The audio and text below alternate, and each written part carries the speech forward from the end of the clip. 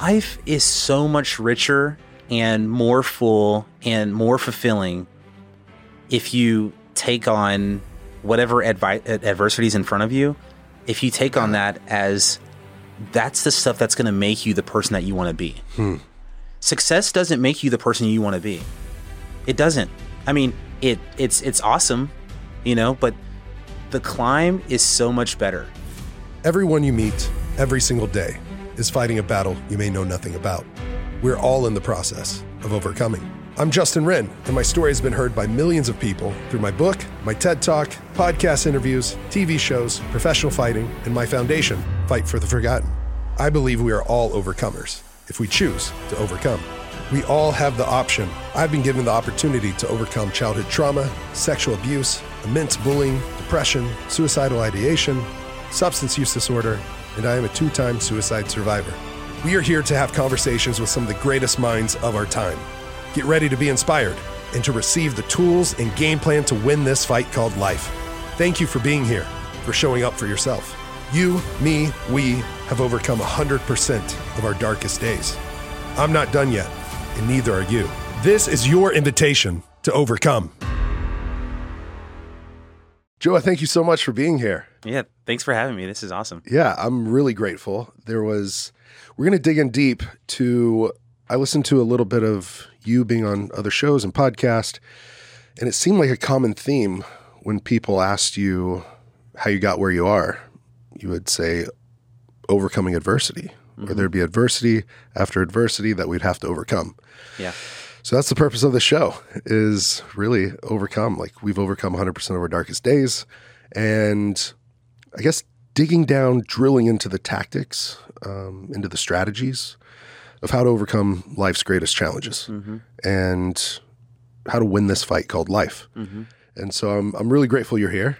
Thank you for being here. Yeah. No, I mean, it's amazing that you have an entire podcast dedicated to this topic, because I think it's really important. Thank you. And this is maybe backtracking a lot, but how did you get into, is it called speech writing at the FEMA? Yeah, at FEMA. There you go. Oh, man. I worked for the Texas Longhorns all through college in their media relations office. Actually, what happened is my freshman year of college, I wanted to work for the Texas Longhorns, and I didn't know. For those not watching, you're wearing the burnt orange now. So yes. Yeah. So I looked up at the time they had the staff directory on the website for the athletic department, and I didn't know who was in charge, but I just saw the words athletic director. So I assumed that was the person who was in charge. So this is back in 2001. And so I called and emailed the athletic director for University of Texas every day for 30 days. Wow. And I was like, every email, every call, I would leave a little bit more about myself. Oh, this and this. And then eventually I got myself an interview with the head of the PR department for the Longhorns. And so I interviewed, and he was like, "Oh, you're the guy who's been calling my boss like every day," So I got the job, and so I did that all through college. And my main job was writing about the basketball team, football, all this stuff. And so when I graduated from college, writing was my best skill, and I was interested in going to DC and maybe working around government. And so I applied. I mean, I ended up flying to DC, and I had 23 job interviews in 2 days. So in 2 days, I packed 23. How do you even schedule that? Yeah. How did number 23 Yeah. go? Well, here's the crazy thing. So the 23rd interview was at the White House. Whoa.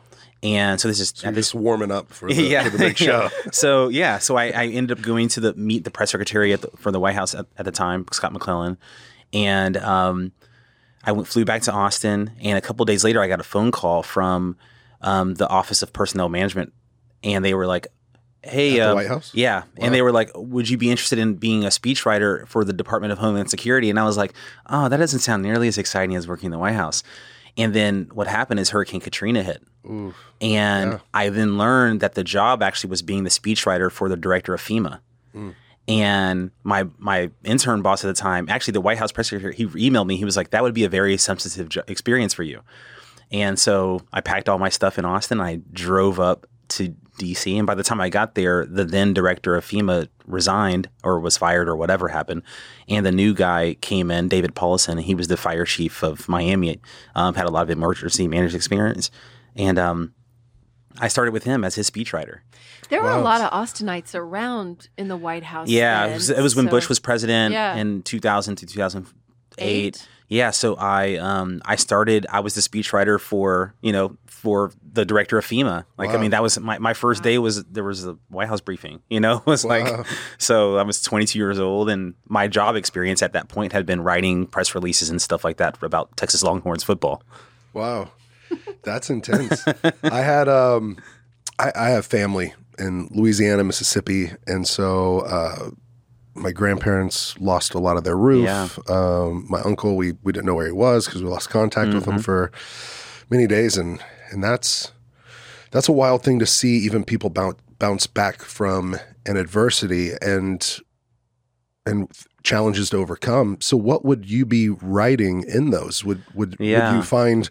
Would it just be about what's happening and what we're going to do about it, or was there any sort of like hope and we're going to come back from this? Yeah, it was kind of a mix. I would say maybe 2/3 about what we were doing. Like, okay, this much government money is converting into this much housing or support and resources for the states. We traveled down to the Gulf and would do those types of things. And then about 1/3 of it was talking about more of like the hope and how we get forward from here. And it's amazing now because my barber here in Austin, he is one of the many people who were displaced because of Katrina in New Orleans. So he, like many people, went from New Orleans to Houston originally, and then he ended up coming from Houston to Austin. And so he's been in Austin since Katrina, basically. Wow. And it's amazing because this city, this whole state actually, has so many people who their roots are in New Orleans, but Katrina kind of displaced them. And, for my barber, Jamar, for example, he's one of the people who, life kind of got better for him because it was a forcing function in a way of like, it kind of kicked him into a new life and he had to kind of make do and he made it work here. Yeah, that's an interesting point because oftentimes we don't see the lesson or the blessing in the challenge. And what about you in your life? Do you see any moments like that you didn't think things were going right or you're forced into something and then all of a sudden you're like, oh wait, I'm actually where I'm supposed to be, or because of this, now I'm able to do what I love? Yeah. I mean, definitely I've had many of those moments. I think if there's any big headline of my life when I think about it, it's pushing myself past victim mentality. Because there's been several occasions where it would have been easy probably for me to be like, oh, because this happened or this happened to me and that type of thing. When I was a kid, I mean, my earliest childhood memory is my dad was around until I was about 3, maybe 2, almost 3. And one of my earliest memories is of we lived in this small little place in Central Texas, about an hour north of here. And where? In Killeen. Oh, wow. That's where I'm from. That's my hometown. Yeah, I'm a kangaroo. Same. What? You're a root? I'm a kangaroo. Yes. Stop it right now. Yes. I mean, my mom went to Ellison. I went to Killeen. We can't all be roots. I know. Yeah. Your mom went to Ellison, really? Mm-hmm. How old is your mom? She turned 61 next month. Okay, she's a little older than me. You're a little younger, but yeah. Okay, so yes, Killeen. Yeah. So my dad was in the military, and my mom's dad and stepdad were in the military, so that's why she lived there. And so we were living in this small little place, and I was 3, and I don't know if I was potty trained or not, but I guess I was because I was like, oh, I need to use the bathroom. My dad was in the only bathroom in the house, and I knocked on the door. And by the time he came out, I had already peed on myself, and he spanked me. And I remember that very vividly because it was like, oh wow, why is this my fault? Like that, yeah. And when I look back at that, I realize, oh, I have more empathy for how he reacted because he's probably frustrated that like there is only one bathroom in this house. And maybe he's even frustrated that he has 3 kids. He probably didn't even want to necessarily have 3 kids at that point. He's like maybe 25 years old. My mom was 22, 3 kids or something. And so when I was younger, I was like just mad at him. Like, oh, like that's just terrible parenting. But when I got older, it's like more like, oh, he's probably just like really just frustrated with where his life was at that point. And so there's just been a lot of instances like that of realizing that, you know, to get yourself out of victim mentality, it takes a lot of empathy for the other person in the situation or people. And then also just like grace so that you don't see everything as it's happening to you. Like pulling back their perspective. Yeah. Really. Yeah. Yeah, I like that. And then also being able to, you know, as we grow and as we age, we start to get more and more life perspective, and we can start to relate that, you know what, some of the things were wrong and not okay, but at the same time, like they're probably doing the best they could. Yeah. Yeah. And so how about growing up in Killeen? I mean, I didn't have that experience. Y'all two did, but in a military town, lots of transplants, lots of different kinds of people. Did you grow up on the base, outside the base? Outside the base. And so let's see. Where? Fort Hood. Oh, you were or not Fort. Sorry. I was born in Temple. Oh, me too. And then Scott and White. Scott and White. Yeah. All of us were, right? Yeah. And then we lived closer to Belton, and then we lived closer to Harker Heights. Yeah, I lived in Harker Heights. Yeah. And so my parents split when I was around 3. And my dad wasn't in my life after that. I mean, literally like no child support, no birthday cards, nothing. And so it was my mom raising my 2 older brothers and me, solo. And then, we were really poor. I mean, I remember getting robbed of bologna and Pop-Tarts. Like literally, like someone came to our house and stole our bologna and cheese and Pop-Tarts. Like we lived in that kind of neighborhood. Wow. And so I remember scarcity. I remember being very familiar with scarcity and knowing that, oh wow, like we don't have stuff. Like even our neighbors who were still very poor, working class, they had more things in their refrigerator when you opened it, right? So I just really remember probably the first 7 years of my life, that's what it felt like. And then when I was 8, we moved to Greenville, South Carolina. So that's when the narrative started changing a little bit, because we moved to South Carolina, and my mom, she was still working 2, 3 jobs, but it got a little bit better because my grandmother was there. And so having a little bit more child care and stuff like that, it just made it a little easier on my mom. Yeah. And man, I just think single moms are total saints. I mean, they are a unique breed that are just incredible humans.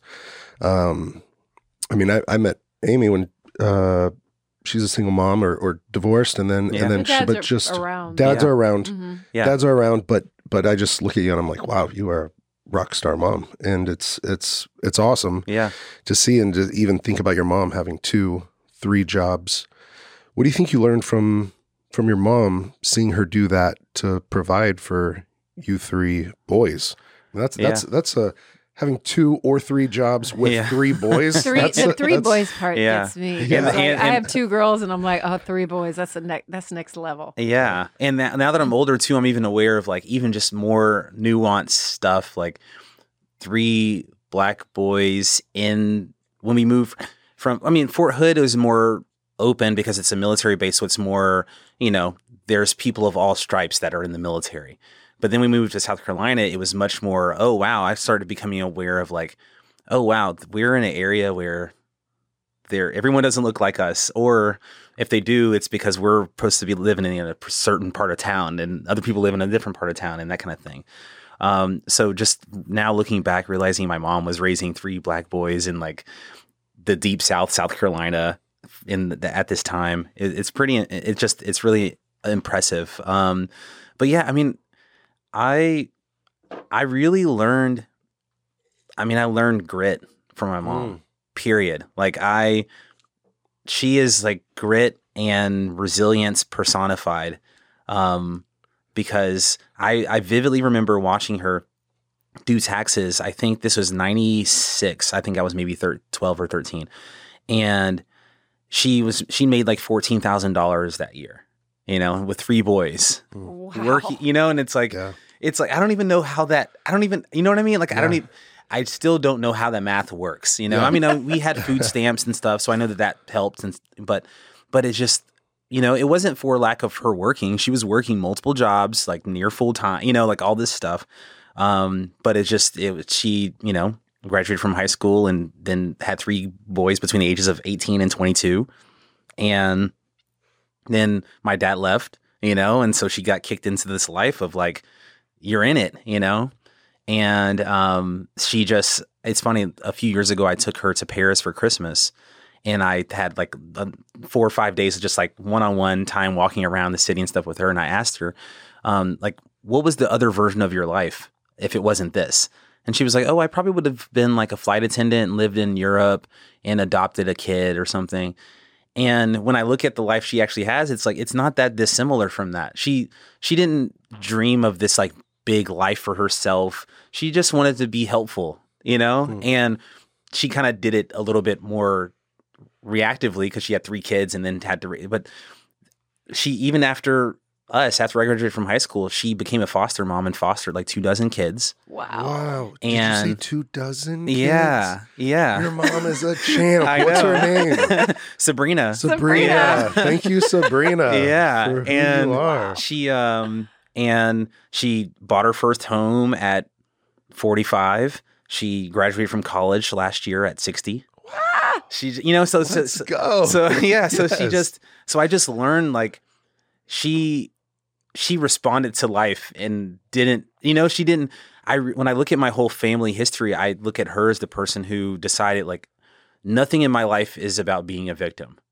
Even though these things happened, they didn't happen to me. I had some agency in why they happened, and she just took on the responsibility and gritted through a lot of tough stuff. So this podcast is brought to you by Onnit.com. Onnit.com/overcome. Use the code OVERCOME to save yourself 10% on, I'm holding in my hands, the Alpha Brain Focus Shot. It's in this cool container. Amy's got the website pulled up for you guys watching on YouTube. Did you drink your Focus Shot this morning? Absolutely. I thought you did. I did too. Yeah. How do you like it? Oh my God, I feel so good. I always feel because it's early right now on a Monday. Yeah, you know what? Yeah. This is one of the earliest podcasts we've done. Well, this is early for you. Early for you. Well, to go on the show, yeah, for sure.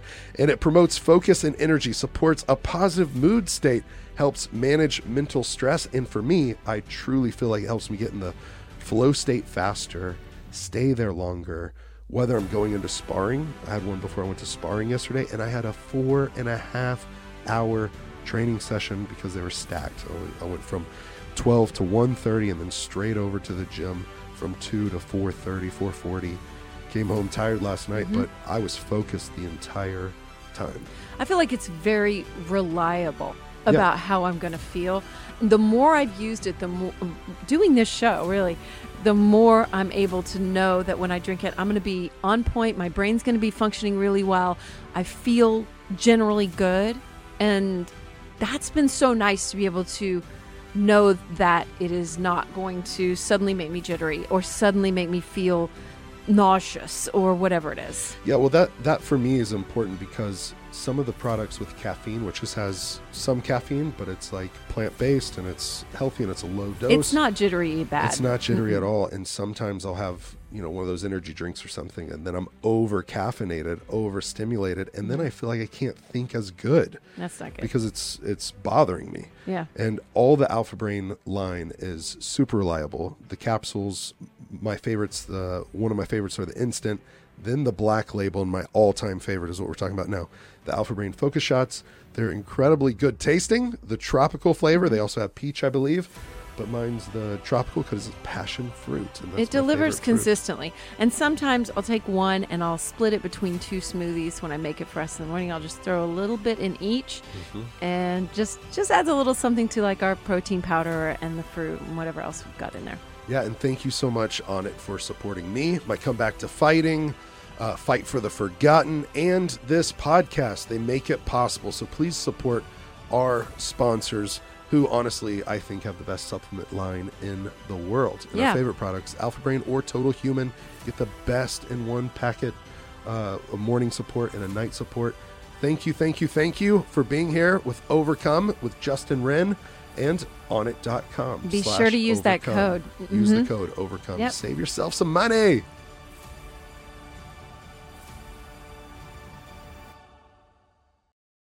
Yeah, I don't know. When you said responsibility, I'm reminded there is, so there's the Statue of Liberty, right? Have you heard of the Statue of Responsibility? No. They've been trying to get it made for like the last 20 years or beyond that. Could you look that up? Actually, there's a picture of it, but wow. Viktor Frankl. And, I love Viktor Frankl. Yeah. And so his family is championing it, and they have an artist, I believe he's out of Utah. They're trying to get it put up in San Francisco. Wow. Because yes, there's it's up. It's Mike, up. If you want to pull it up, Mike, so you can see it, but it's these two hands.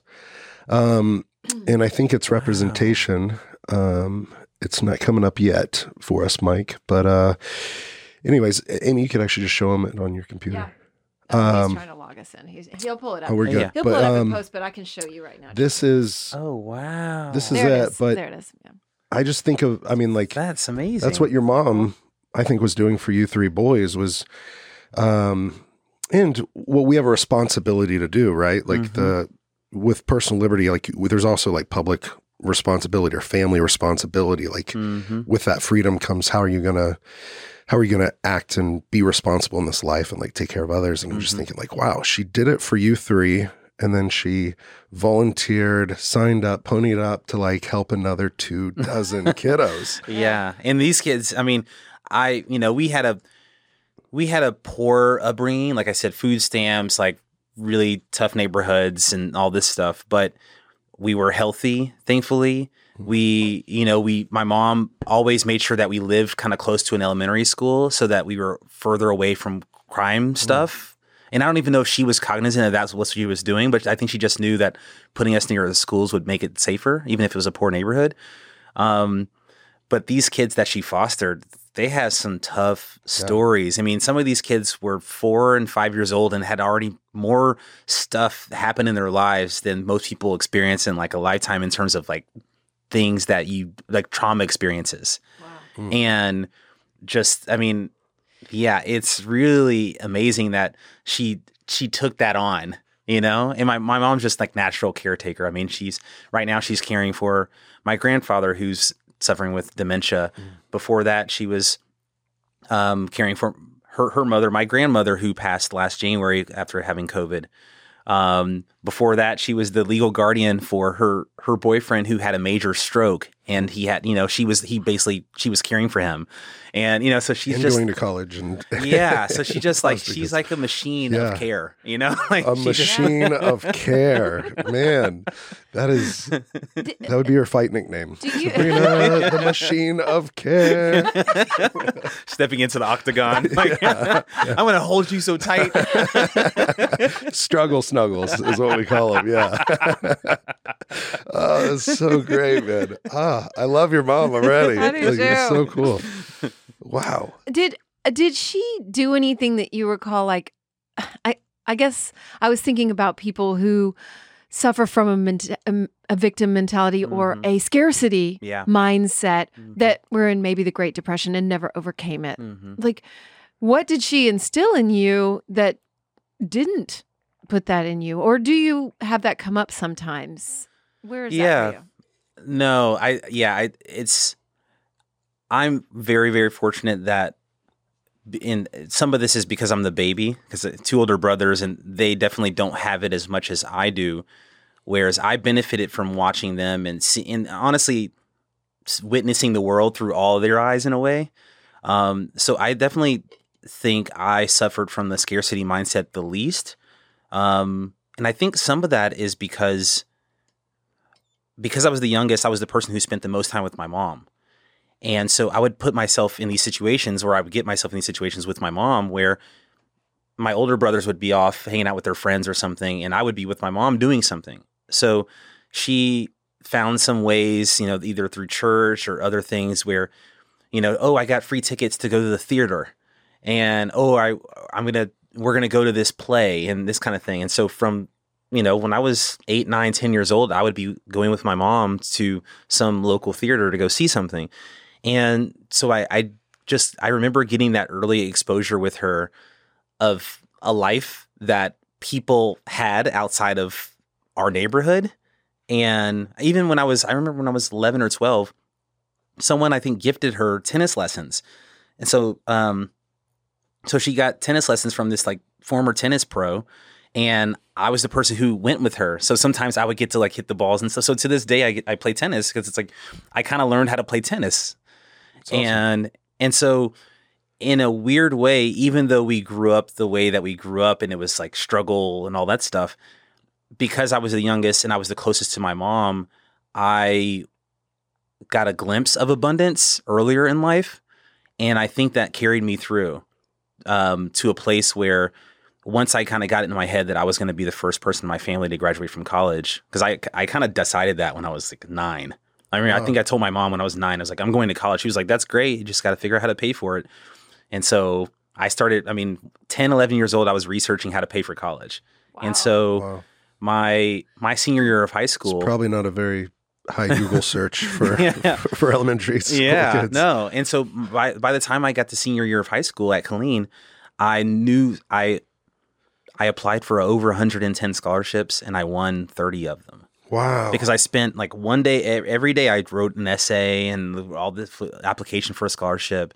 And so it trained me early on, I think, to know that there was a bigger world out there than what I was constrained to because of socioeconomic reasons. And so I think I spent most of my childhood like figuring out how to get access to that world. Where do you think the tenacity comes from to, one, believe that, so going from a victim mentality to believing that I'm deserving of all 110 scholarships I'm applying to, or I'm at least going to apply to them and I'm going to get one of them, even if it's just one. And then to email somebody 30, at least once a day, 30 days in a row until you get a yes. And I'm just thinking that started early. That started early for you to be Googling that at 9, 10, 11 years old. And then sending out all these applications. Yeah. It wasn't even Google back then. It was like Lycos. Or I've never even heard of that. Lycos or like Netscape. Netscape Navigator. Netscape, yeah. Okay.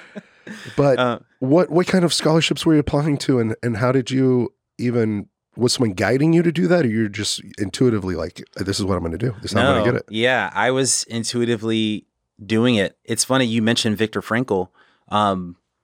I didn't actually read Man's Search for Meaning until many years later, but in middle school, I remember starting to get really into biographies.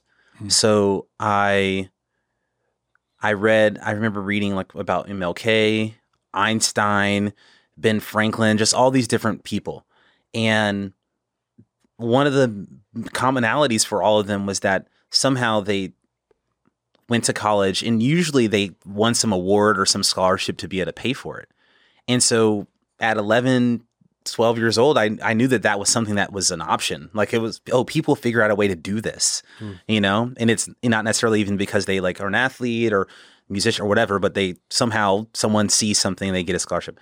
And so I think on the scholarship track, it was because of reading these books and like learning that was something that was possible. But on the tenacity front, I would just say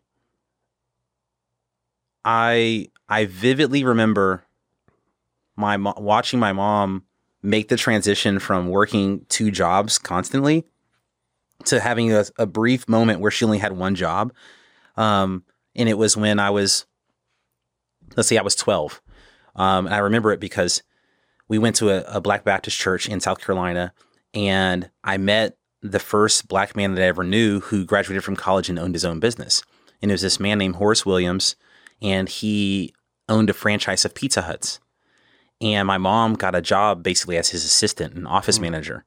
And he was the first person, in him going to our church, seeing my mom and her boys, she got into a situation where she was able to not have to work full time, a second job. Yep. And so that next year was the first time we ever did like a family vacation. Like I think he like helped pay for us to go to either Myrtle Beach or Charleston. I can't remember where first. And then when my oldest brother was working age, he started working for Pizza Hut. And then when I was working age, I started working for Pizza Hut. And I just remember that whole period from like age 12 through 15 as like the come up for my family. And it wasn't because we became millionaires or won the lottery or anything. It was just, I could work and my brother was working, and it was like, okay, we were at the first time where we weren't scratching and clawing and like put food on the table. And so I just remember how that felt, like feeling like, oh wow, like we're not like hand to mouth right now. And even though we kind of still were, but it felt so good to feel like, okay, we got ourselves out of this hole. And it wasn't just like my mom did most of the work, obviously, but feeling like we were contributing to, like, felt really good. Like, okay, we're in this, we're getting out of this thing. And so I don't know, I think I still keep that like feeling like, okay, like you can get yourself out of this, you know, like you can say, oh, woe is me, and oh, this didn't happen for me, and all this stuff. But you can also use that energy and say, like, okay, like how can I and we lift ourselves out of this? I love that. So his name was Horace Williams. Yeah.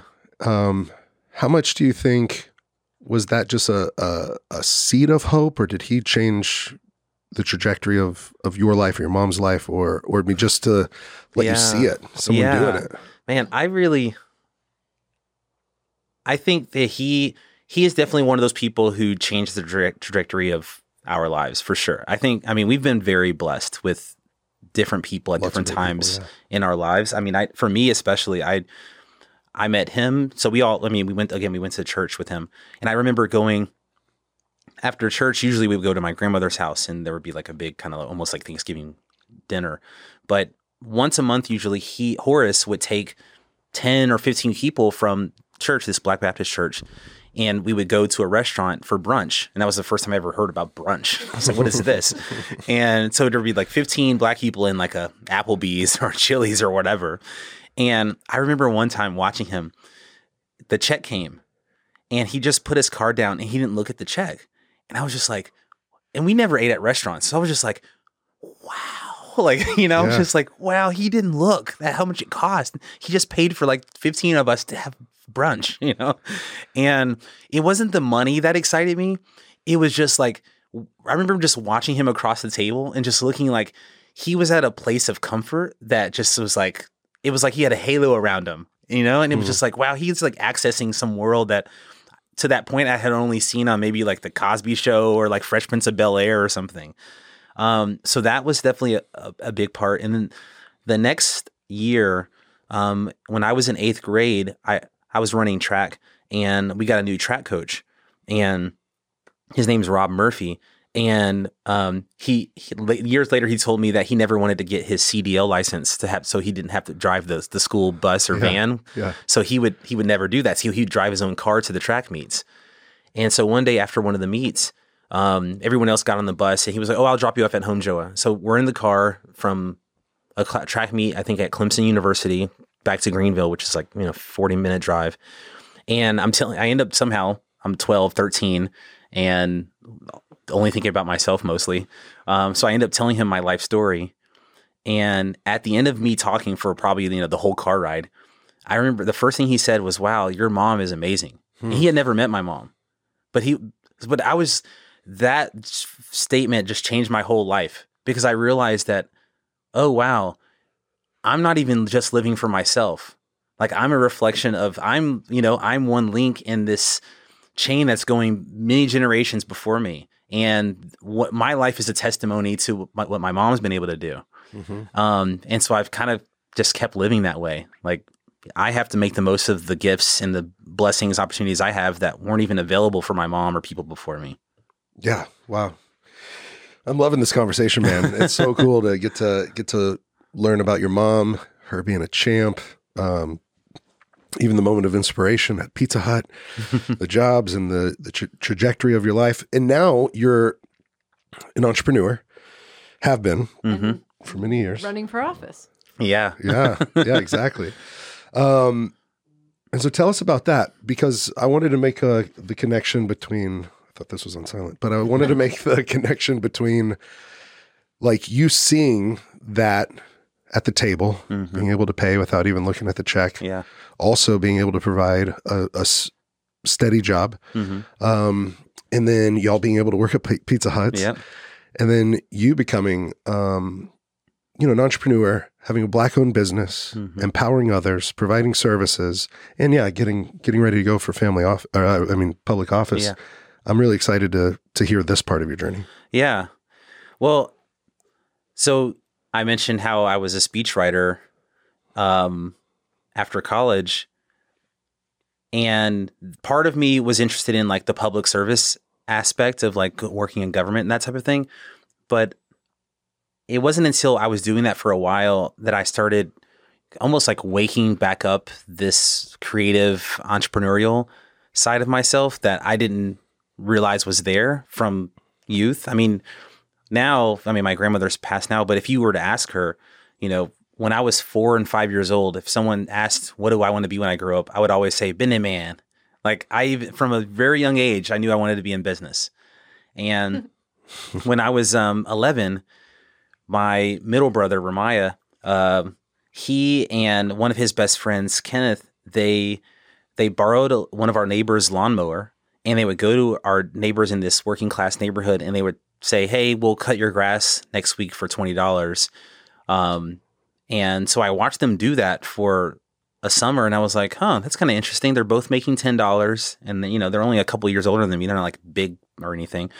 So the next year, what I did is I went to the same neighbor and borrowed the lawnmower, and I knocked on the same neighbor's doors, and I said, hey, I'll cut your grass right now for $15.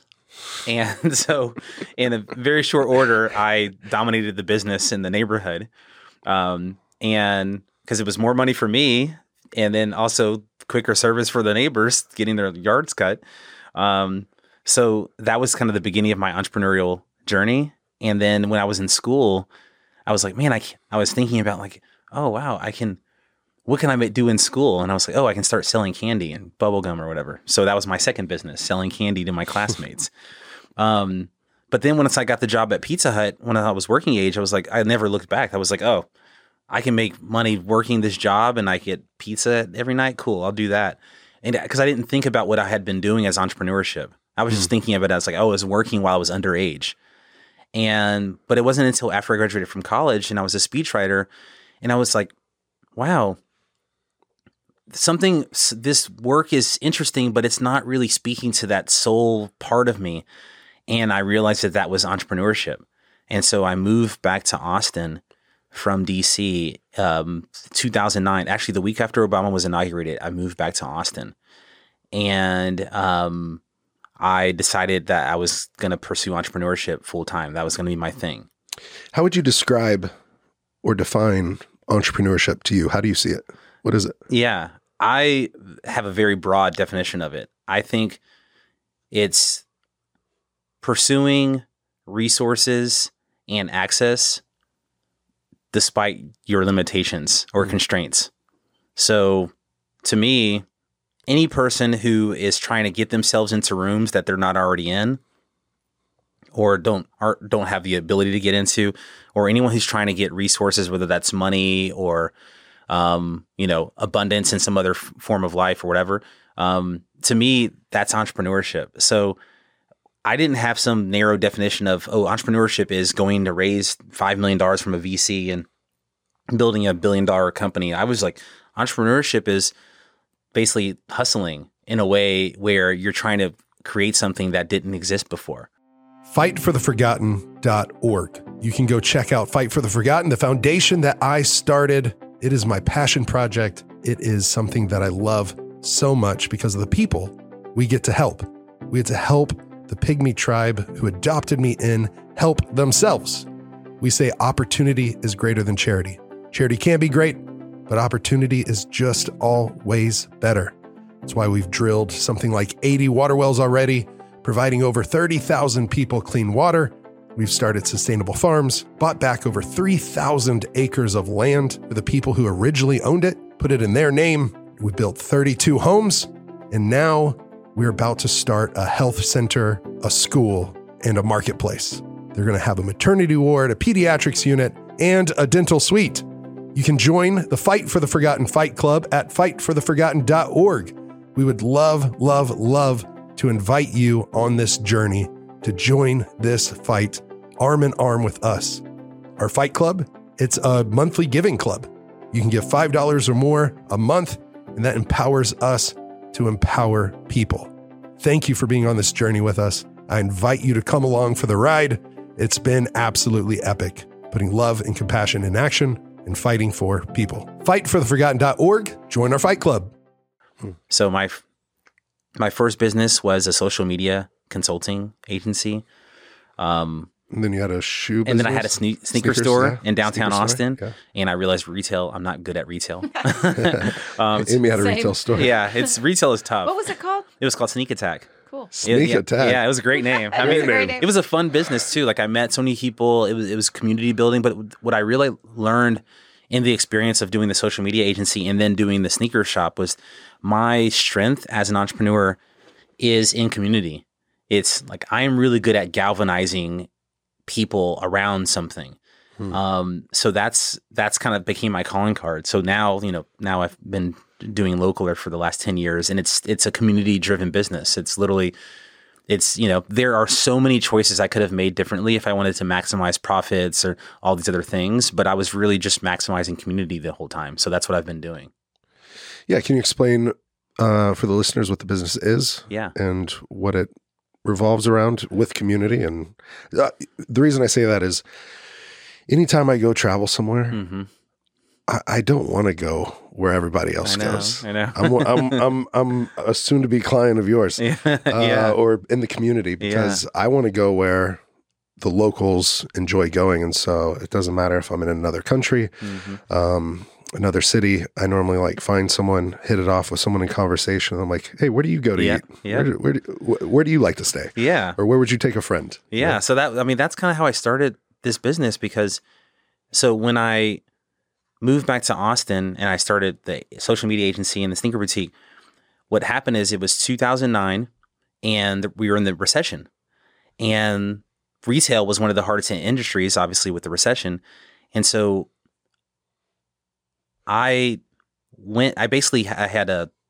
drove my car from Austin to DC, and I stopped in every city, like I'm talking Richmond, Memphis, Little Rock, like every town. And I went to the sneaker stores in those cities, and I knew that they were hurting because it was the recession. And so I would go meet the owners and I'd be like, hey, do you have any shoes that you can't sell? I'll buy them off of you. So I just gray marketed basically my product. So instead of buying the shoes directly from a Nike or Adidas or whatever, what I did is I went to the sneaker shop owners. I was like, hey, I'll buy $1,000 worth of shoes that you can't sell. And so I went and I did that. I spent $20,000 just driving from Austin to DC, stopping at sneaker stores and buying inventory. Wow. And so that is a sneak attack. Yeah. And so what I learned in that too is whenever I go to these towns, I want to know where locals go. Where can I go get a drink? Where can I go get food? That kind of thing. But then when I started my sneaker boutique, if you search shoes or sneakers on, Yelp, then it would send you to Foot Locker or whatever store was in the mall before you would come to my locally owned business. And so I was like, man, that's problematic.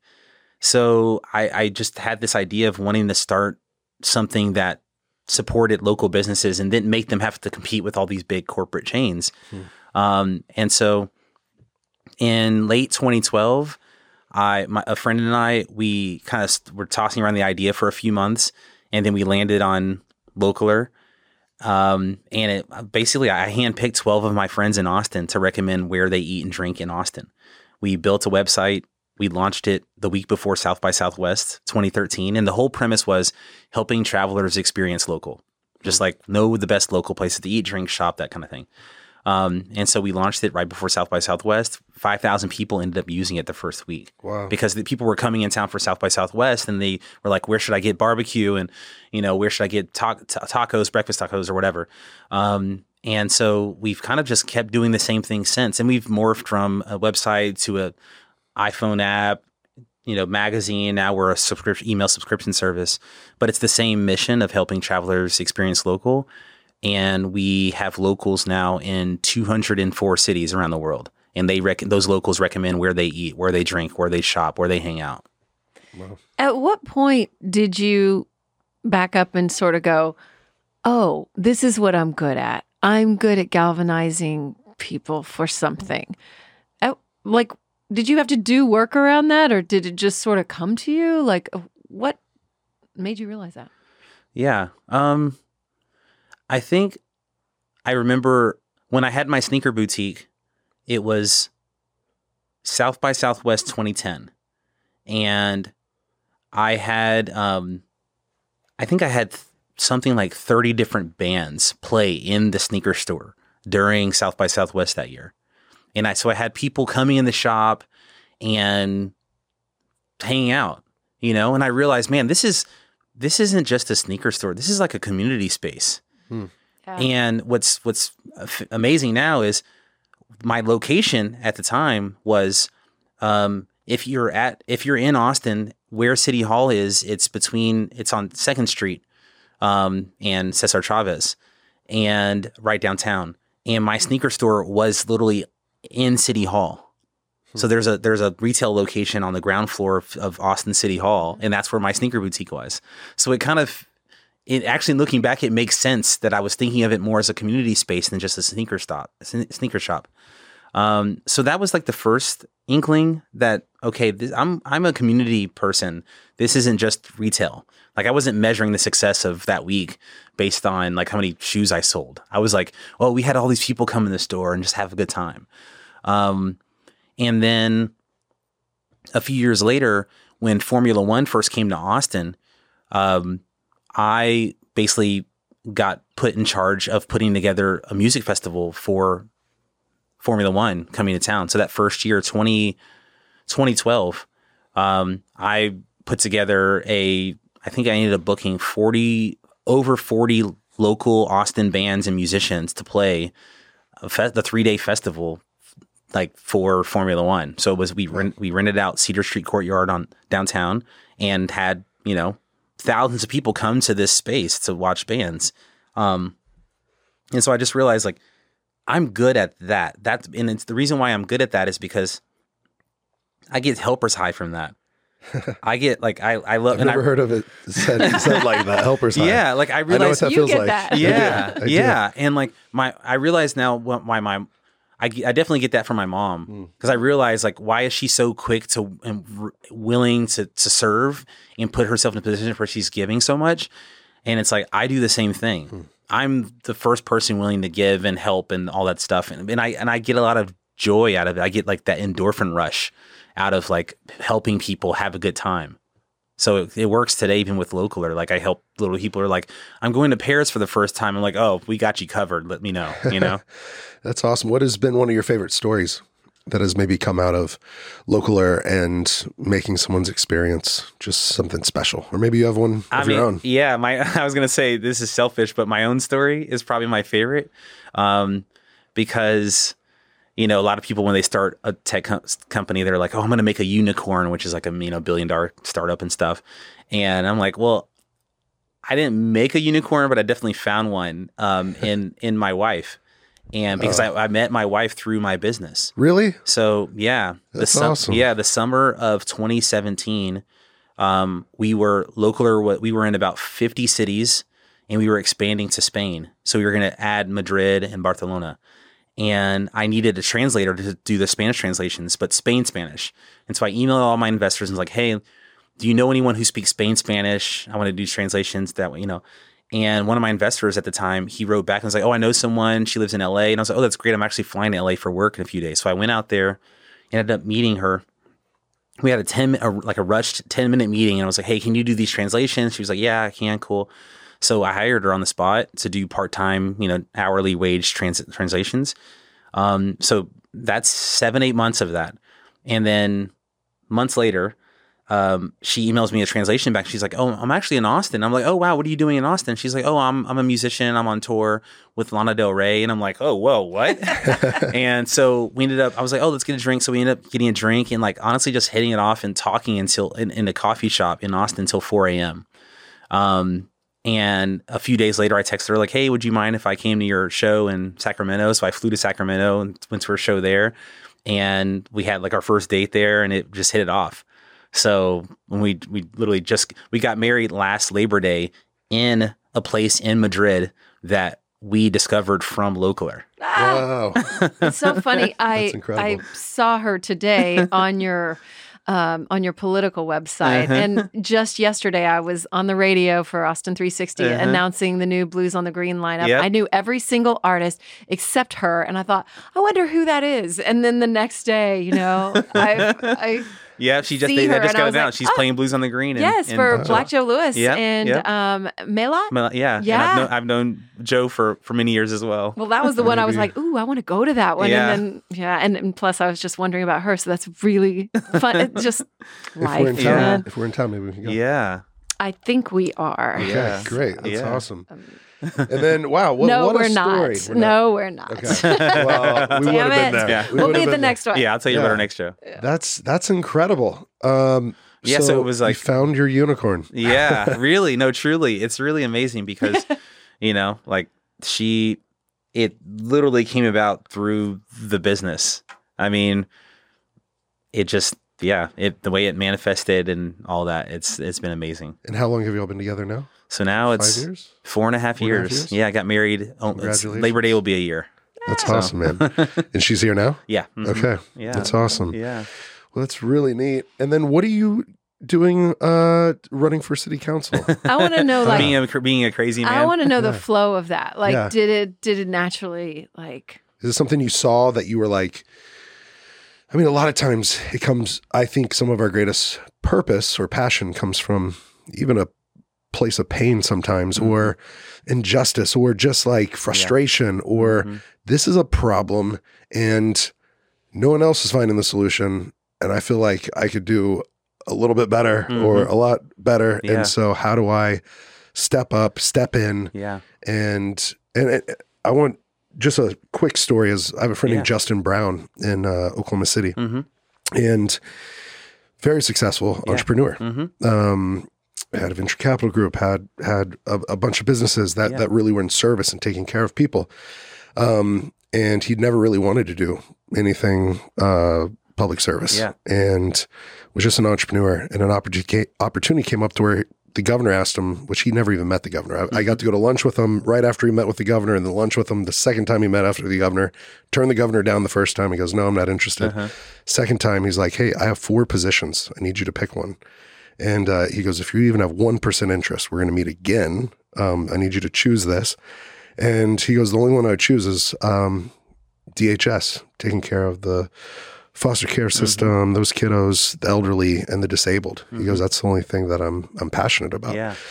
And it's been so cool hearing updates and updates and updates these last few years about how much it's changing up there. He's a mission-minded, like servant leader that just wants to take care of people. Yeah.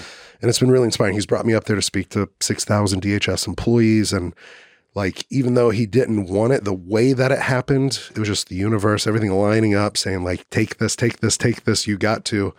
And he took a big leap, left the business behind to focus on this. And like, it's been really inspiring to like meet people, see people, whether it's on staff there that say they're re-energized.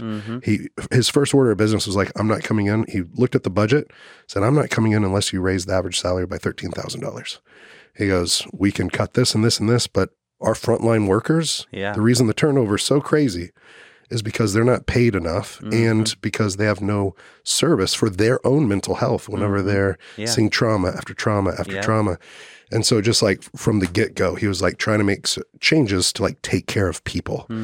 And so anyways, Amazing. Long story, but his story of that is like, wow, you're doing it right. Like you did it for the right reasons. Yeah. Well, and I think I relate to the idea that if you come into it from a position of A, problem solving, and then B, if you view your own experience set and skill set as a tool to apply to a problem, then that's where you're going to be really helpful. Like for me, I wasn't thinking, okay, and if I just do this right, then in 2022, I'm going to be able to run for office. I've been honestly planning another business for the last 4 years. And it wasn't until, I've always been really engaged in Austin, especially. I've served on a lot of nonprofit boards. I was the chair of the board for the AIDS HIV group in Austin.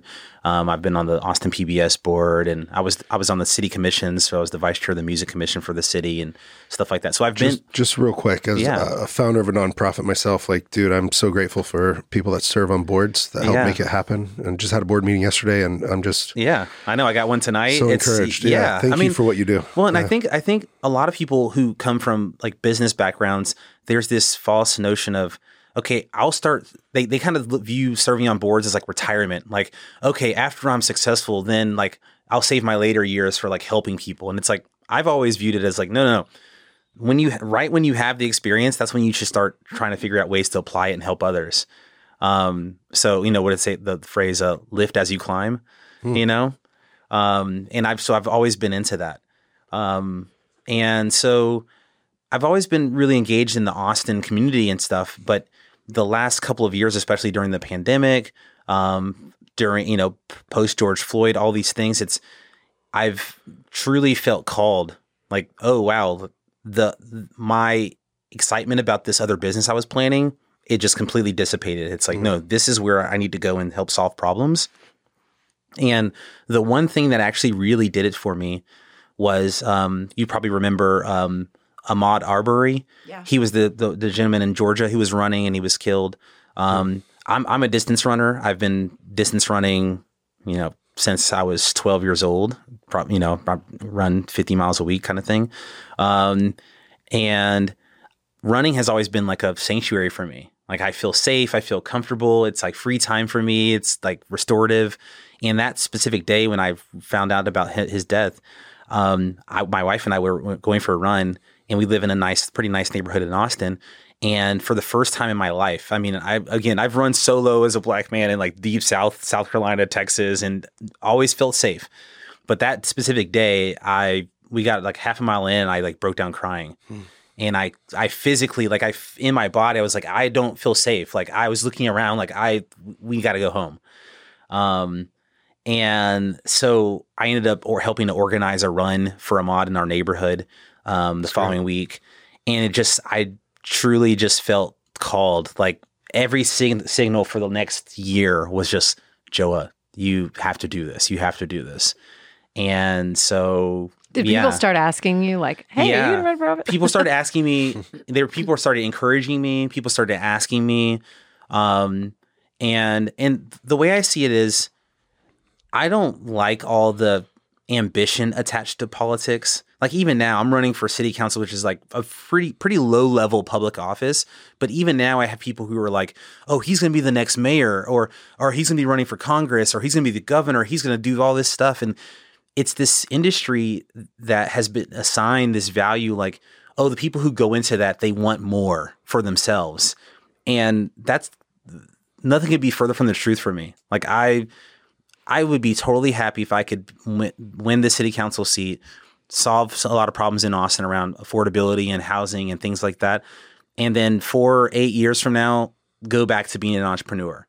Like I'm not looking at this as like, here's the beginning of my march towards the White House. Like what a better world we would have if more politicians saw it like that. Or if we just had a system like that rather than career politicians. Well, the thing that I can relate it to is in startup world, and now it's gone down, but in the 2010s when everyone was like, seeing social network and seeing all the money that was going into tech, I had all these young people coming up to me like, oh, I have an idea for an app. And I'm like, hey, slow down. The world doesn't need another app. What problem are you solving? It's like, go into this from a lens of wanting to solve a problem, not just like, oh, I have an app that I want to make $1 million off of or whatever, right? And it's the same thing with politics. It's like, oh, I want to be in Congress. It's like, no one cares. Like, what problems are you going to solve? Yeah. No, I agree with that, man. Like the career politician thing is hard for me to reconcile in my own mind. And then it's almost like, so I've always, in professional fighting, I've always been the young guy.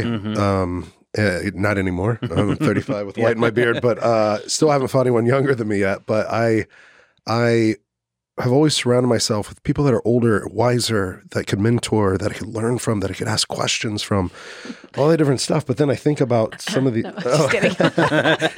Amy and I have an age difference. I'm older. But I just think that at some point, whenever you are in such a powerful position, like, I never want to say something up against someone because of their age or something, but there needs to be some sort of like, not a physical fitness, but a mental, emotional fitness test. Like, are you still with it to like really lead people well and serve people and be able to problem solve? So somebody the other day called, this is just a side note, called the Supreme Court a gerontocracy. And I was like, yeah. I mean, it kind of is, right? Lifetime appointments, but that's total side note. The point I guess I was trying to get to with you, whenever you are looking at some of these problems, you mentioned affordability. And it's like, whoa, like it's so different. I moved here a year and a half ago and rent's been raised not once, but twice already. And I'm like, holy smokes. Like this is, it's not sustainable long-term for people that are He's married families. To a musician. Yeah. I know. You get it front lines. Yeah. Yeah. I mean, the way I look at it is the first thing is we need to have people in office who are actually close to the problems. And that doesn't mean maybe you're not living it yourself, but that means you need to be out there in the community, close to the people who are facing it, like the musicians and artists, like first responders, like this city. I mean, our EMS department, our police department, they're grossly understaffed in part because the wages aren't high enough for, paramedics to be able to afford to live in Austin. Right. So I think in a lot of ways, we need people who have a true desire to want to be close to the communities that they're trying to serve. And that's something that I definitely I have in troves because those are the people I think are the coolest people anyway, honestly. Like when I think about who I want to hang out with in Austin, it's like bartenders, musicians, artists, small business owners, it's people who are really in the thick of what this city is. So I think that's part of it. And then I think another part of it is, I think there's a lot of, entitlement that politics gives people. And what I mean by that is that there are a lot of public officials who think that the hardest thing that they do is campaign. They think they literally think, if I can just win this election or get reelected, then I can, then I'm good. Then I can coast. Yeah. No, really. Like I've met a lot of public officials through this process, and I get that energy. Like they probably win a campaign and then start preparing for the next campaign instead of actually doing the work. Yeah. It's like, whoa, like they think that the hard part of like the only time they're out in the community is like during reelection season. And it's like, whoa, this is problematic. And so I think my experience from entrepreneurship, what it's really prepared me for is campaigning is kind of like fundraising. It's like, yes, you need to be out there meeting people and networking and doing that. But fundraising is the least important part of how to run a business. It's important. It's a tool. You need to do it so that you can, expand your business and stuff. But the most important thing that I do for my business and have done for my business for the last almost 10 years is build a community. And that's like what I want to bring to public service. Well, that's what politicians should be doing, is building communities. Yeah. Bringing them together. And lifting them up. Sometimes it doesn't mean that I need to be in front. Sometimes it just means I need to be of community. Like I don't need to lead a community of musicians. I'm not a musician, but I can definitely support them from public office. Right. So I think that's a lot of things. A lot of people are in it for themselves and their own ambition. And not truly trying to solve problems. And they'll do the bare minimum of problem solving in order to maintain the position. Yeah. Wow. It's heartbreaking. Heartbreaking. But I'm wondering how to ask this because it's come up like twice in our conversation, maybe 3 times now. So I've started a charity and we do a lot of work in Africa, in Congo and Uganda. And I've seen discrimination on a level that is like, man, inhumane. People called animals, treated like animals. And it's been really hard sometimes. And I've gone and seen doctors, and Dr. Daniel Amen, who's a guest on the show, and you can see on my brain scans like PTSD from like some of the traumatic events. I didn't know you could see that in a brain until I saw him, and then certain parts of it light up. And seeing kids die of dirty water and helping dig their graves, like just some brutal stuff. But I say that because I love them. They're like my second family, all these things. But at the same time, I never want to say that I could pretend to know or be able to relate to a moment like you shared earlier, where you're going on a run and you have a moment that's very real, a visceral reaction to feeling unsafe in your own neighborhood running. So for someone that hasn't experienced that, how could you explain that to help someone relate it? Because I might be talking too much, but I have gone to treatment twice in my life for addiction. There's been times I've been pulled over with drugs in my car, and I might have had a moment of being scared or like really thinking, oh no, I'm going to be in trouble. And oh, what will people think, or things like that. But I never had a moment where I'm like in fear of my life just because I was pulled over. And so, I mean, I think this is a really important I've had two of those moments. You have? Yeah. Could you share that? Yeah.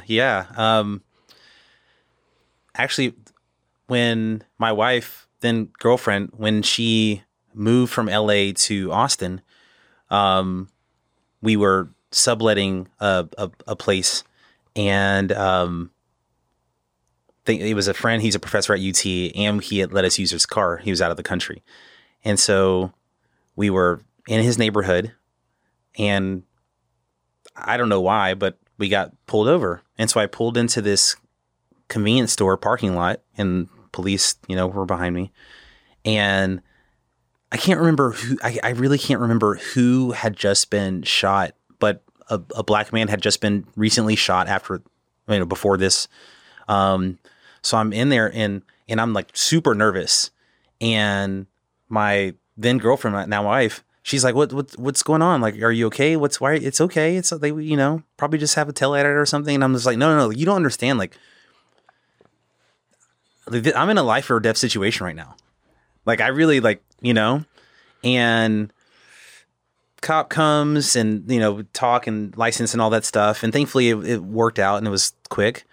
But afterwards, I just was crying in the car.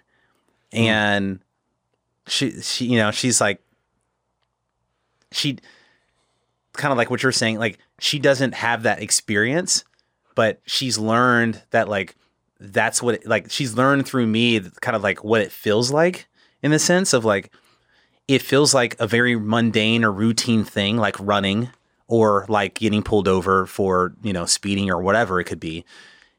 It feels like having a very mundane routine thing, forcing you mentally, physically to start getting into fight or flight mode. It feels like it's oh, wow. I didn't even know 10 minutes ago, everything was okay. And now I literally think that I may not make it out of this thing alive. So yeah, when I imagine a lot of black men especially feel the same way when we get pulled over. We're not even thinking about, oh, I'm going to get in trouble. It's trouble is something bad may happen to me. You know what I mean? And so when I was, my first experience with this was when I was 16. And so my sophomore year of high school, we moved back from South Carolina to Killeen. And I missed all my friends in South Carolina. So the following summer, after my junior year of high school, I went back to South Carolina and stayed with my grandmother and my uncle for the summer. And I worked at Pizza Hut, the old Pizza Hut I used to work at there. And one day, I didn't have my license yet. So my uncle would pick me up from work. And one day I got paid. So he picked me up. He took me to the bank. I deposited my check. And then we went to, actually, no, I did not go to the bank. I didn't have a bank account yet. He picked me up and I went to a check cashing place. And I cashed my check, and next door was a liquor store. So he went and he got some beer, put it in the car, and then we get in the car. We're driving back to my grandmother's house. And I remember this. There was a light that was green, and as we're going through the light, it turns yellow. And then, so we're going, and then out of nowhere, sirens. We get pulled over. And so we're waiting there. There's a cop behind us. And then 2 more police cars come. So now there's 6 police officers. And I'm like, what's going on? And they come to the side, and they, my uncle's like 6'3", 6'4", 200 something pounds. He's like, bigger guy. So they have us get out of the car. They search us. They have us open up the trunk. They like ransack the car, all this stuff. And they say that my uncle fits a description. They arrest him, or they handcuff him, put him in the car, and leave. Again, I don't have my license. I'm just there on the curb now. They've all left, and then I end up having to walk to a payphone. I call my grandmother, and she comes. And that was my first time, like, really, like, not understanding, like, that kind of stuff happens. And so that didn't feel like a life or death situation. But that's definitely the last time that I had the naivety that it wasn't.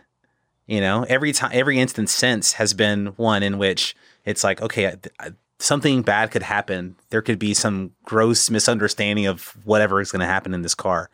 And so, which is amazing because I've had amazing experiences with police officers. So I really like, again, I'm running for office right now. And I at my fundraiser, I tell people all the time, I'm like, we need to solve these affordability issues so we can hire more police officers, so we can hire more paramedics, so we can pay people adequately and they can afford to live in this city and all this stuff. So I'm not like a person who's like, all these people are the same. But I've definitely had enough experiences where there is a certain mindset that does infiltrate departments. And I've had really almost friendly experiences, compared to some that I know friends of mine have had. Where they're the ones getting handcuffed or arrested or whatever for reasons. And then they get to the station. They're like, oh, never mind. You're not this person. And they let them go. And it's like, there's no recourse. You're just like, wait, so I just had this whole kind of traumatic experience of being confused with someone but nothing happens, So I'm honestly fortunate that hasn't been my experience. But to me, again, going back to the earlier though, about the victim mentality thing, even with all that said, part of why I'm running for office is because we need people who can have all these different nuanced experiences and still be clear-headed and still really come to these things from a desire to like solve problems for an entire community and not like, I'm in there so I can do this. It's like, no, I'm in there so that I can help this whole city be better. Yeah. And some of that is law enforcement, public safety, some of that, but most of it is just helping everyone have better access to living better lives. Most people just want to have good quality of life. So whatever the government can do to facilitate that and not disrupt that or hinder it, then the better. Yeah, I'm in total agreement. And thank you for going through all that because one, I'm like you, through martial arts, my martial arts journey, I've been able to help so many first responders, whether they're firefighters, which they're always really strong, and police officers doing their combatives or their hand-to-hand and doing jiu-jitsu. And I have it's called a mean mount where I'm mounted on top of someone. That's their lifeline, getting back to their belts, right? Their handcuffs, their gun, their pepper spray, whatever it is, or their taser. And so I've helped a lot of police train. And man, 9 out of 10 are, making a guess, but they're incredible. Yeah. They're awesome. They got into it for the right reason. But then, I think it's a miss where you got to be able to talk about it, whichever way it is. Yep. Like talk about the good cases, because oftentimes those aren't shared about how guys go out of their way to help people that are doing that. But then on the other side, this is real and it does happen. So we can't just pretend like it doesn't. Yeah. And so I think a lot of probably middle-aged white men like me. We don't get it. And haven't taken the time to ask the questions, understand, or put ourselves in those shoes. And so thank you for that. And then I think it's awesome. Your lived experience through the business world, through your mother raising you the way that she did and helping so many others, 24 kids in foster care after that, and everything you've gone through, man. That's why I'm excited for you running, because, I think sometimes career politicians that just do it, I don't get it, but like they get so detached, right? I know. From the real world, I know. From what's really happening, I know. From the people they serve. Yeah. And so I'm really grateful that you are doing this. Yeah. I mean, and I'm excited because I feel like I was telling someone this the other day. Local government is local first, government second. And they were like, well, what do you mean? And I was like, well, say that one more time. Local government is local first and government second. And so often what happens is it's government first and local second. And we're seeing here in Austin, for example, that the problems when that happens, if you don't prioritize local, then what happens is you don't understand the issues that the community is facing. You're not close enough to the issues. You don't lift up the people locally who do have the solutions until it's too late. And mostly I think what happens is you start doing the kinds of things that make people feel apathy towards government. Whereas if something's local, then people naturally want to lean into it. If you say you're opening a bar, they're like, oh, that's cool. If you say you're opening a local bar, they're like, okay, already it's like, okay, that sounds more interesting. And same thing with anything, like local first is just a good point of view, I think, in general. Yeah. And so like in Austin, for example, we have had a big issue around with homelessness, for example. And the politicians don't have the solution for homelessness alone. Like you can't go to City Hall and just, get the solution to homelessness. That's a big community-wide problem that honestly, there are a lot of nonprofits that are far closer to the problem, far closer to the solution too. And what local government should do in that situation is find ways to lift up those people, right? And Houston actually just had a really, really amazing New York Times story about all the work they've done over the last several years to rehouse 25,000 people. Wow. Meanwhile, here in Austin, we've rehoused like maybe 1,000 or maybe 2,000 people. And part of that reason is because Houston has done it proactively. They've found ways to empower the local people who are really doing the work. Whereas here in Austin, we've been really, I think, latent to respond to it. I mean, I think City Hall, for example, City Council didn't do a homelessness summit until I think it was November of 2020. And if you talk to any local business owner downtown, they're like, wait, this has been an issue down here for 5, 6, 7, 8 years. So why is it not until middle of the pandemic that you're doing a summit on homelessness? And so what government does is it waits till the problem's big enough till there's political will. The solutions should not require political will. Solutions should just be good, smart people coming together to address a problem. But if you're waiting to political will, then what you have is public officials who are like deciding whether or not they're going to win or lose re-election based on the result. And I think that's where we have a lot of issues in the city, and state and country. So for me, entrepreneurship has taught me how to read the market and try to triangulate yourself so that you're close to a solution that the market needs. But it's also taught me to have enough conviction in what I'm doing to not wait for everyone else to decide that that's what should be done either. And I think in public office, we need more of that. People who have the conviction to lead and present solutions or lift up solutions without waiting to see if that's the thing that's going to win them re-election. Yeah. Having their finger on the pulse and being able to predict like foresight. Yeah. Yeah. That's really good. Well, so the title of the show is Overcome. What do you think it takes to overcome adversity, to overcome odds, what is that in the human spirit or in you that allows you to see things, to rise up and overcome? Man, I love thinking about things like this. And Me too. Because this is the stuff of life. It really is.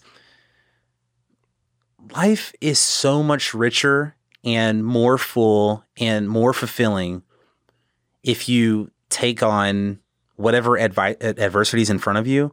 If you take on that as that's the stuff that's going to make you the person that you want to be. Success doesn't make you the person you want to be. It doesn't. I mean, it's awesome, but the climb is so much better. And so to me, I think the first thing that it takes to overcome any odds is to embrace the adversity. You have to take it on and say, oh, this is happening. Okay, cool. I've been a distance runner for years, and I'm still not a great racer. Like I don't race very well. But I love running, and my best runs are training runs where I just want to have a good run, and then something happens, like, oh, I start having cramps, or oh, this happens, and I start running, or I keep running hard or fast because I'm chasing like that feeling of running. I'm not chasing like a time. I'm not chasing some external validation. I'm just like, no, like, oh, this is trying to prevent me from having a good time on my run today. No, I'm going to have a good time on my run today. Yeah. And I think in life, embracing the adversity is the number one thing. I think the second one is realize that whatever is happening for you. And I think, I can't remember if it was Sky or one of your episodes where just flipping that script of like, life isn't happening to you, it's happening for you. Yeah. And it's, however many times someone needs to hear it, they should just keep hearing it. Yeah. Because I look at all the things that my dad leaving, and what I didn't mention is that my dad leaving when I was 3, that wasn't bad because I was too young to really understand his departure. It didn't really hurt me that much. It hurt my older brothers more because they were older. What really hurt me was 8 years later, when I was 10, 11, my dad came back out of nowhere for like 6 months and just like re-injected himself into our lives for 6 months. And then was he back with your mom, or was he? He was back with my mom for a couple of months, and that didn't work. And then he was living up the street for a few months, and then he just left again. Oof. And so that one's the one that actually like hurt. So the last time I spoke to my dad, I think it was 12. And I was supposed to go visit him in New Jersey, and he called me and said he didn't think that was a good idea. That was my last phone call with him, last communication with him ever. And then actually I say that, and then a couple of years ago, he's kind of been in and out of jail, and he got out of prison, and he wrote me a Facebook message, and he was like, "Hey, I saw that you wrote a book. Can you help me with my book?"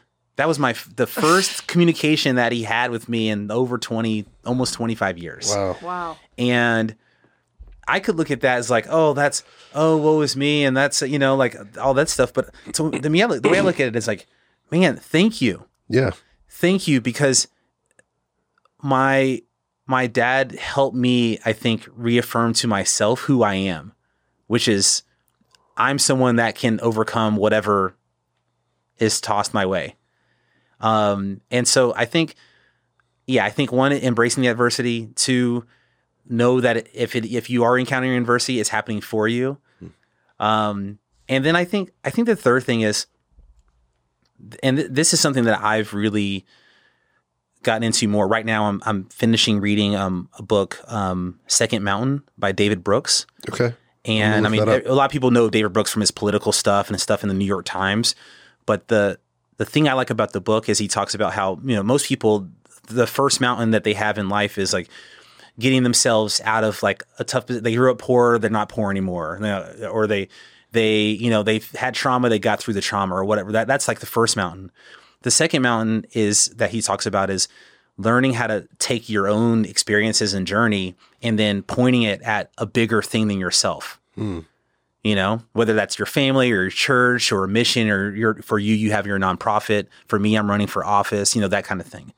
And I really like it because it's very much, it's hitting on this third piece for me in terms of overcoming odds, which is like, if you want more, then you have to give more. And a lot of people use odds and adversity as a reason to be more selfish. Like, oh, this is happening, I'm going to be even more focused on myself, and oh, woe is me, and this is happening to me, and all these things, and I'm just selfish. And what I've learned is that actually the best way to overcome that is actually pointing that energy and that fire at other problems, other people's problems, and helping other people. That's why I serve on nonprofit boards. That's why I'm doing all these other things, because that's the way to really get that. Again, I use the word helper's high. Like, that's that helper's high. I really love that, man. Thank you for sharing, because and even thinking about that, I'm going to go get that book, Second Mountain. Yeah. Because that's so true, because I think you're right. Oftentimes people they get more focused on themselves instead of like, hey, wait, you just did this. Now take that. I have to look at it in recovery. There's guys that have really helped me in this process of overcoming addiction. Yeah. That gave me the gift that was given to them. It's like sponsorship, right? Yeah, exactly. Yep. And it's such a gift that they've been giving me, and I'm so excited to give that gift to others as well, and share my story, their story with them. It's almost like a lineage of like, look, you see me, but look at this guy and that guy and that guy. Yep. You know, they've all done it before me, and you can do it too. Yeah. So that's inspiring. Thank you for that piece of advice. And I do have a question. Yeah. How have you, because you weren't angry at 2 or 3, and then it did hit where it hurt at 11 or 12, and then it came back around 20 years later. How have you, because you're right, there are these macro and micro or major traumas and smaller traumas, but you're so positive and problem solving, like oriented, and all these things, and you don't have the victim mentality when you could. But how have you dealt with specifically, whether it's anger or resentment or even just disappointment that that dad wasn't there or hasn't, you know? Yeah. Man, I think I probably went through the first 30, 35 years of life telling myself that I could, just through force of will, like sheer force of will, like lift myself past any adversity and outthink whatever was happening and outsmart it and all this stuff. And the last 5-7 years, I've become much more aware of the strength that actually comes in emotionally, like allowing emotional space to be in that pain. Yeah. And be in those moments of kind of in reassessing and re-encountering trauma and struggle, and not trying to overpower it as much as you're trying to create space for it and then kind of rise above it. So you kind of can have omnipresence over it. Like, oh, okay. Oh, that's happening in me. That's something that's emotionally taking me to a place that I don't like necessarily. And actually I have little tricks sometimes too. Like, oh, great. If I start feeling myself kind of feeling like I'm going there sometimes, I just embrace it now. So I'll have like a few hours alone, usually on like a Saturday or a Sunday morning, and I'll watch a series of YouTube. Like, what I do is I go on YouTube and I watch accomplishment videos. So I'll watch like people doing Olympic performances or people having just like amazing performances and just like reaching their goals. And that'll get me into a heightened state of like emotional being where I'm like on a high from just watching people like get a gold medal or something. And then I'll watch a bunch of sad videos, and usually it's scenes from movies that make me sad. Like I'll watch the ending of the movie Philadelphia, or I'll watch the scene in Good Will Hunting where Matt Damon and Robin Williams hug and all that. I'll watch those scenes and I get myself to a point where I like just cry. And I'll literally I get myself to a point where I'm like, I am allowing myself to feel all the things that I'm feeling. and I'm in it, and I'm just like processing whatever has been on my mind, heart, or whatever, and then I come out of it, and then I'm just like, okay, that's good. Like, yeah. Instead of like waiting for it to build, and then usually when people repress it or suppress it, they let it build and it becomes anger. Mm-hmm. I let it build, and then I like embrace it, and then I let it come out through like emotional outpouring like that. Instead of it being anger, it becomes like more of like giving myself a big hug. Yeah. And that's kind of the last 5-7 years. That's what I do. I literally, my wife knows too. Like, and I tell her, I'm like, I just want to watch sad stuff, you know, and like, she'll be like, okay, I'm going to go run errands. And I'll just like, you know, and it's like good. Yeah. I like it because it's not stuffing the feelings or not feeling it. It's leaning into feeling through it. Mm-hmm.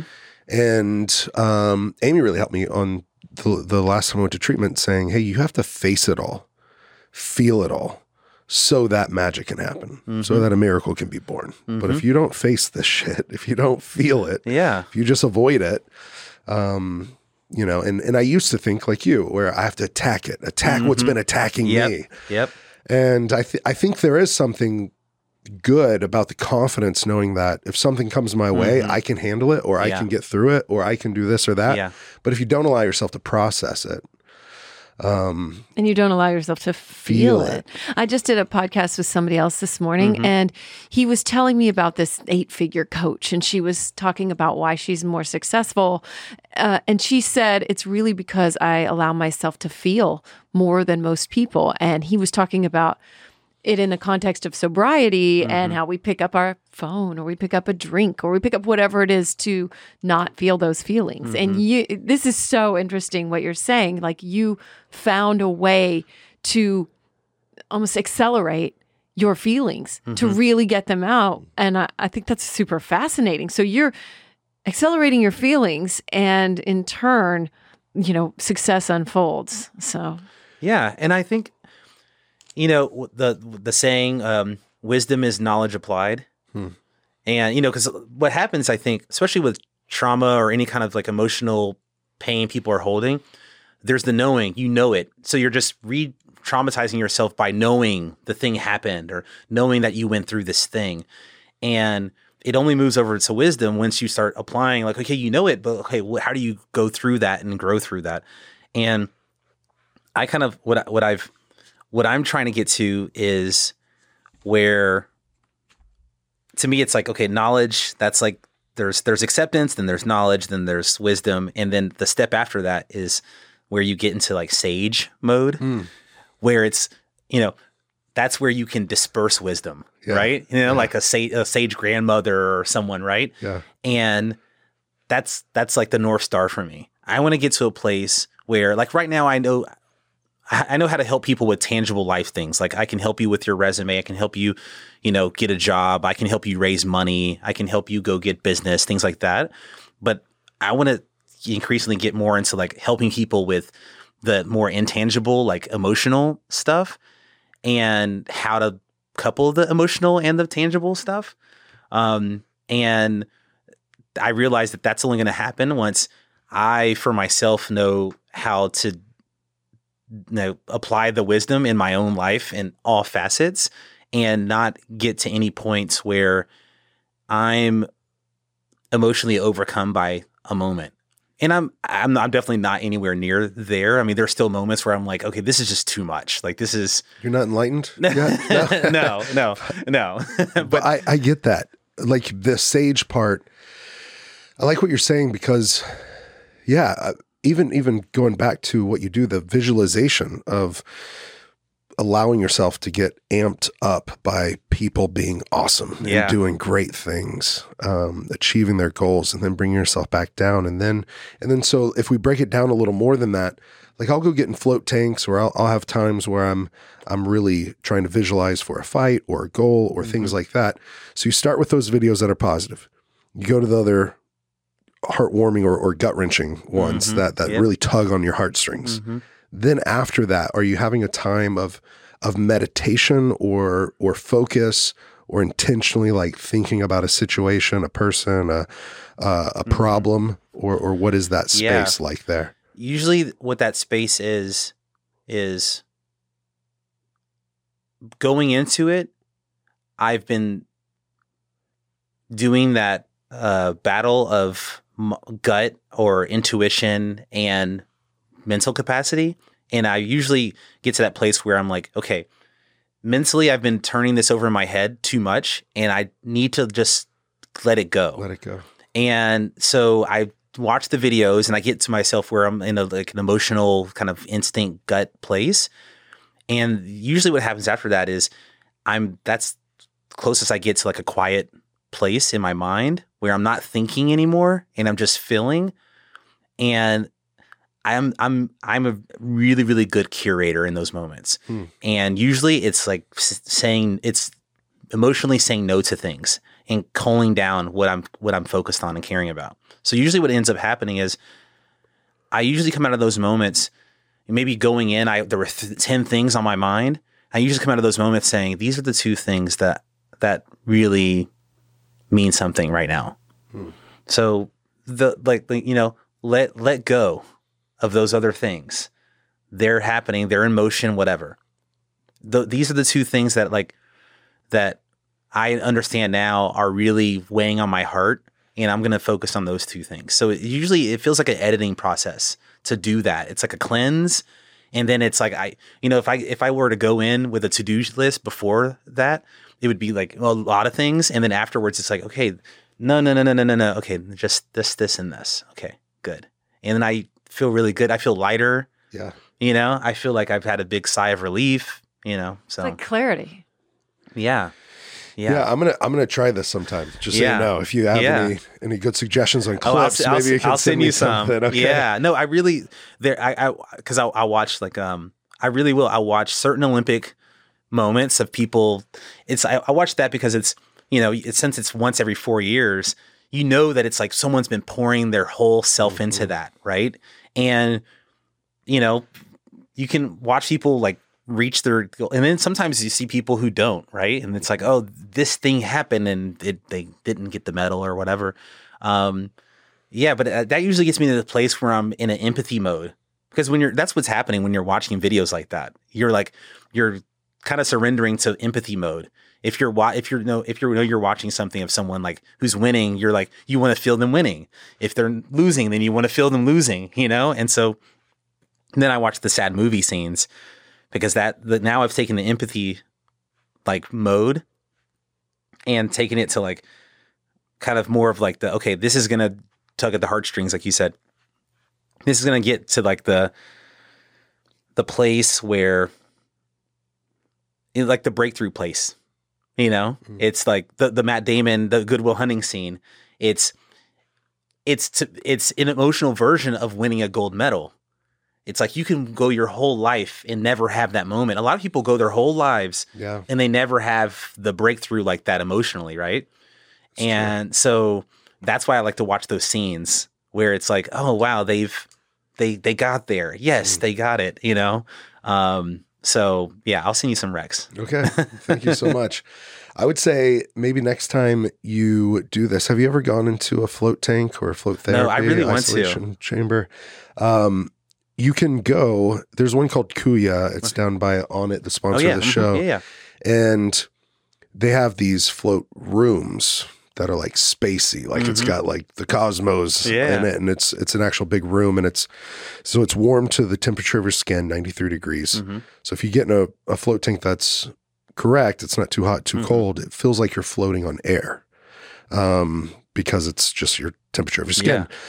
1,200 pounds of Epsom salt makes you float. And then you can really sit in there for 60, 90 or minutes or 2 hours. But what I really like about it is going in beforehand. The times that I just go right before, I've never seemed to have had an quote unquote experience like maybe you have, or you set intention for. But whenever I go 20, 30 minutes before, and if it's about a fight or if it's about a speech that I'm giving or about an event or about a problem solving for the nonprofit, if I go in there with and kind of have those 10 things on my mind or 20 things on my mind, if I kind of journal it out beforehand, have some music, drink some tea in the lounge or whatever it is, and just kind of like breathe, set, meditate, go in there. It's like, an hour feels like 10 minutes. Yeah. Because you kind of get in this flow of visualization, things come to you, ideas. For me, it'll be like the outcome of a fight, and then I'll go in it a week later, and what I saw actually just happened in the cage.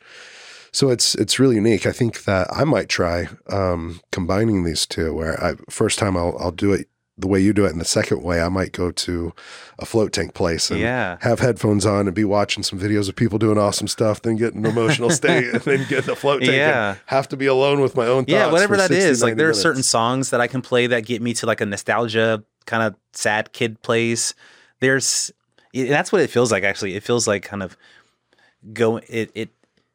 it feels like unlocking like child self a little bit, but having the awareness of your adult self and kind of looking like, okay, we're going to go back here. Okay. And like holding your child self's hand and saying, okay, we're going to go here. So yeah. I really like that, finding resolution and finding creativity. It seems like you're such a creative thinker with being a problem solver.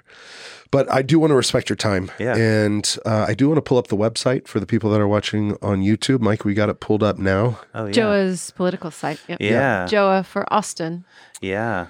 .com. Yeah. And are there any other websites that you would suggest people go checking out? But Man, this is awesome. That's the one, Joa for Austin. I mean, Austin is the district that I'm running for, District 9, it encapsulates when people think about Austin, whether they're in New York or Europe or Asia, if they've heard of Austin, without even knowing it, they're thinking of District 9 because it's downtown Austin.